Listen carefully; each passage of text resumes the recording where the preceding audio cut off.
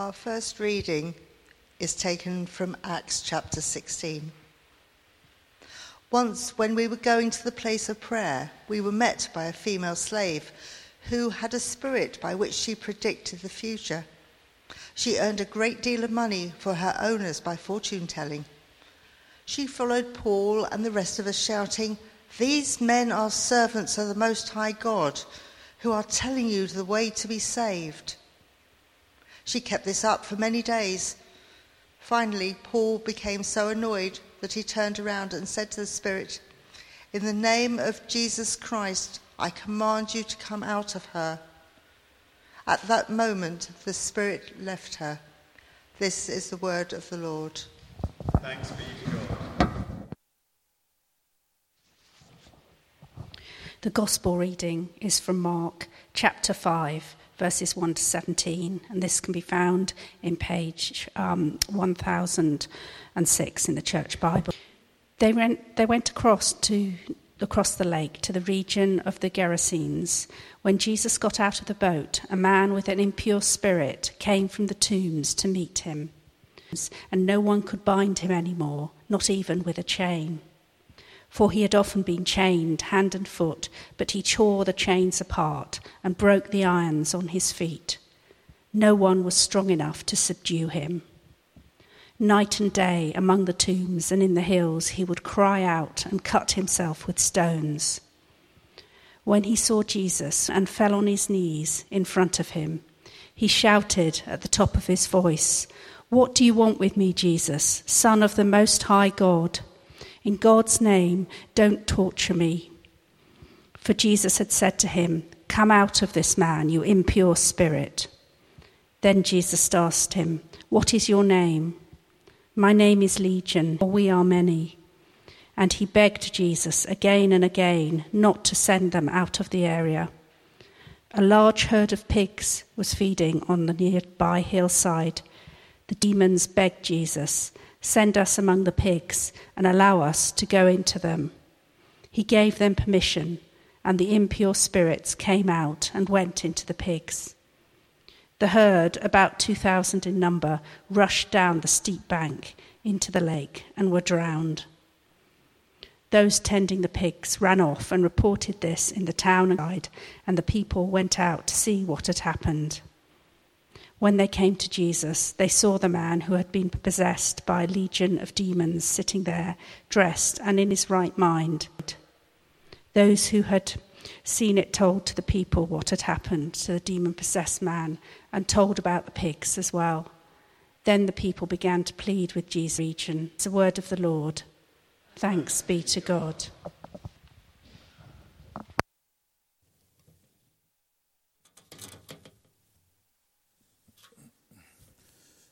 Good morning to you. I'm long-sighted, but I'm not quite that long-sighted.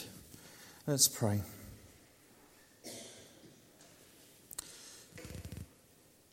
Lord Jesus, this is your precious word. And Lord, we just want you to do with it as you wish amongst us. So, Lord Jesus, be glorified. Amen. Okay, well, almost a century ago, give or take a year, my grandfather was fighting in the trenches. He was a journalist by profession, and he carried a notebook in his breast pocket where I tend to carry my mobile phone. I wondered on his feet, wondered if he'd been shot, but he felt no pain and he was all right. But it didn't take long for him to realise that, in fact, he had been shot.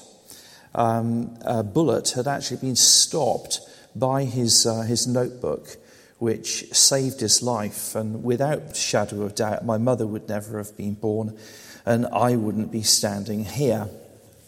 My grandfather survived the war, obviously, but entirely unscathed, because 20 years later, my mother, as a child, remembered him waking in the middle of the night, shouting, "Gas! Gas!" or "They're coming over!"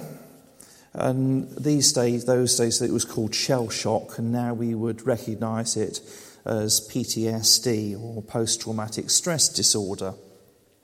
Either way, it's all too real. In popular culture, people these days are encouraged to sort of tackle their inner fears, and it's often put at your demons. And there is no doubt that mental health issues are not particularly well dealt with by our society, and probably never has that I know about.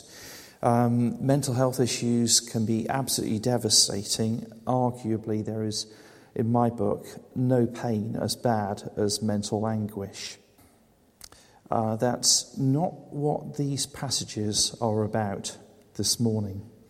And I mention it really as just as an introduction because these describe me outside of our personal experience. For me, it's only twice in 40 years, but they are real and they're not a metaphor for emotional distress. Let's just quickly recap these two passages. So, just very briefly. So, the Acts passage, Paul and Silas are visiting Philippi. Philippi is the central city in an area called Macedonia. Macedonia these days is an absolute backwater. It's just north of Greece and Albania, I think, to east and west, and I think above it you've got Kosovo. So it's in the middle of nowhere, but it wasn't nowhere then. It was a very important city, a place of prayer, and they seem to be going on a repeat basis, probably daily, probably by the river. And they're intercepted by who says, they're telling you how to be saved.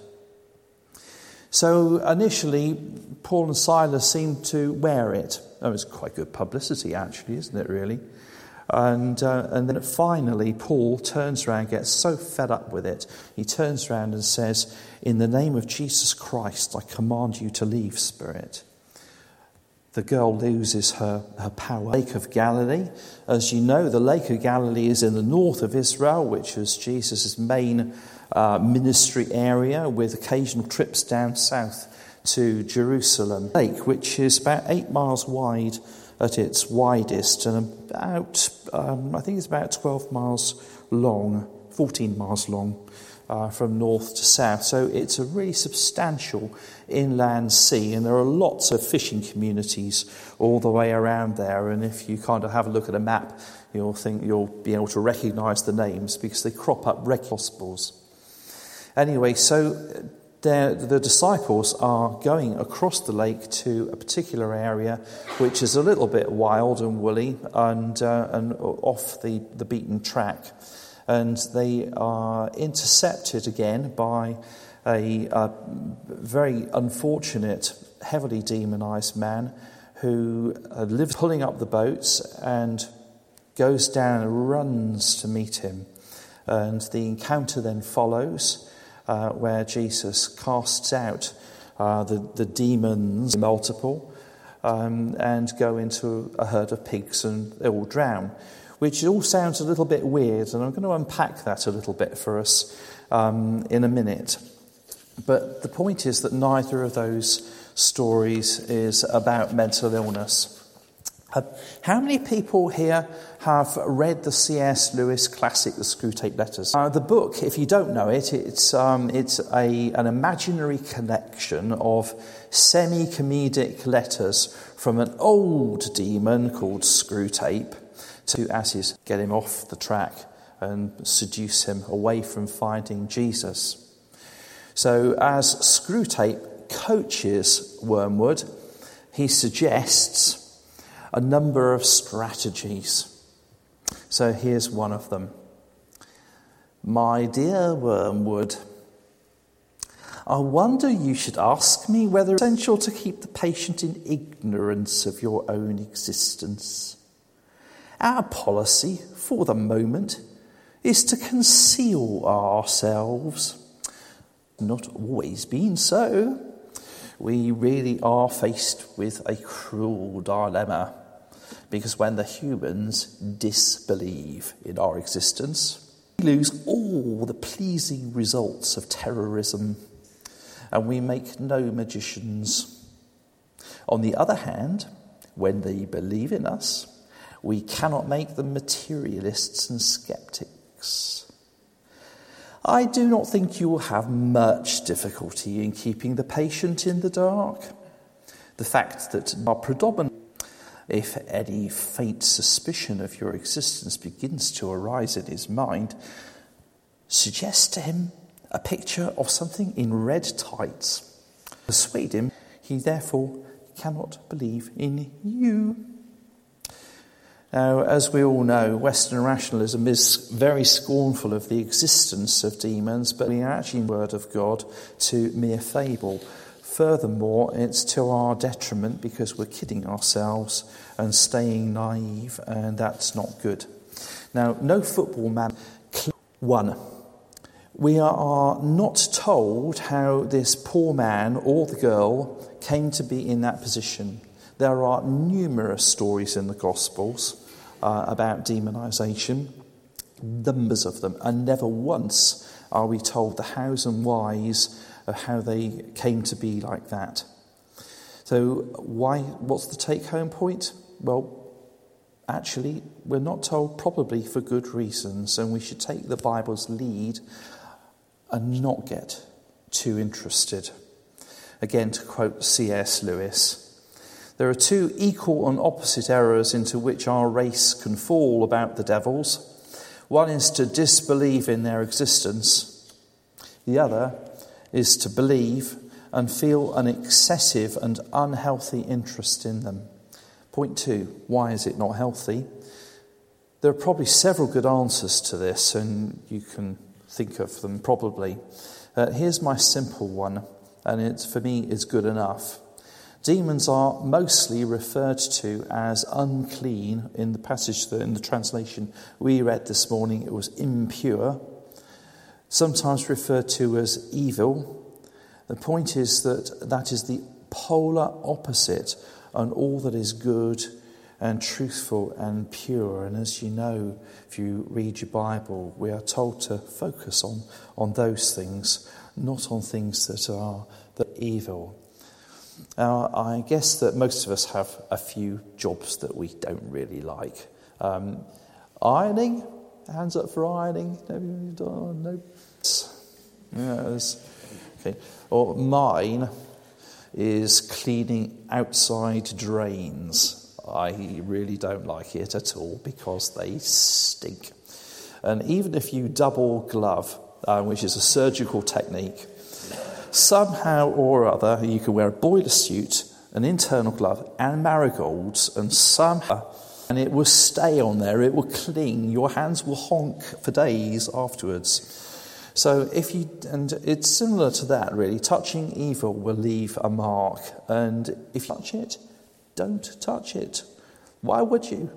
Steer clear of evil in whatever form you can find it, and there are plenty out there. This is the third point that has been around for at least a generation, that it's a good idea to go actively seeking showdowns with the enemy.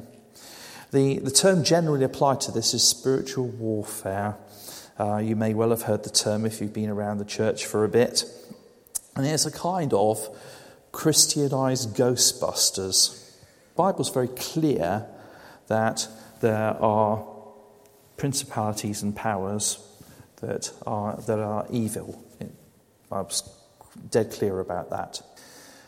And you'll notice that both Jesus and Paul didn't seek the conflict. They didn't go out of their way, but they didn't duck it when the situation arose. They waited and they tackled it when it was unavoidable. There was no Ghostbusters. Here's another one. And that's a common term. You hear that around and about. It's not biblical. What I'm really objecting to is the word possession. If you look at the Greek, uses they were never owned.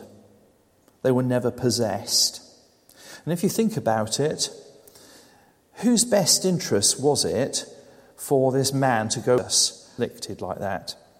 And as an aside, even the pigs seem to have had their free will as well. So how do I make that out? Well, it may make sense of a puzzling passage, because whose interests, again, is it in for the pigs to go running down this steep slope and drown in the water? So whose interests are served by that? It's not the demons. They seem to like a warm body to be in. I would put it to you, I can't prove this, but I'll put it to you that those poor animals prefer death by drowning rather than playing host to Mr. Legion. 6. After being rescued from evil, our man wants to follow Jesus, but interestingly, Jesus says no. Instead, go and tell everybody what this amazing God has done for you, how he's had mercy on you, how he's transformed your life. So when Jesus comes into our lives, he does different things with us. And it's brilliant because he individualizes it. We're not all in the same place. We're not all the same people. We need different things. We have different issues. We have different problems. Jesus will do different things and he'll treat you as an individual. So, and this is the bit that I so really love, because the name of Jesus is paramount. The forces of darkness really can't stand hearing the name of Jesus. And when it comes to a clash, it's a mismatch. So the Bible says, greater is he that is in us than terrified of evil. Let me repeat that. It's not scary. If we are in Christ and we belong to him, there is no need to feel sure that we're on the right side and not compromised. So I'd like to finish with this challenge. And I'd seriously like us to think, how aware are we that we live in? Really understand that the earth is a battlefield and that our hearts are being fought over and that our hearts are the prize as part of the conflict. Whether we like it or not, we have choices to make. As we're a soldier, prisoners, we can be freed. If we're casualties, we can be healed. But actually what we need to be is soldiers. Now, the demonized man has an important lesson for us because his starting point was to run to Jesus and throw himself at Jesus' feet. And if we have not done, what's it going to take? What will it take? How long are you intending to sit on the fence? Because as Fred reminded us this morning, God here this morning as Christians, have we really got hold of the truth that we are not saved for a comfy life and a secure pension with a bit of church on the side? There's a guy called C.T. Studd who's fairly well known, but he wrote a little ditty. And he said, some long run a rescue, nor would they want to. We have to take our individual instructions from Jesus. What I can say is that as a generalization, obedience will normally take us out of our comfort. It really feels scary when it starts.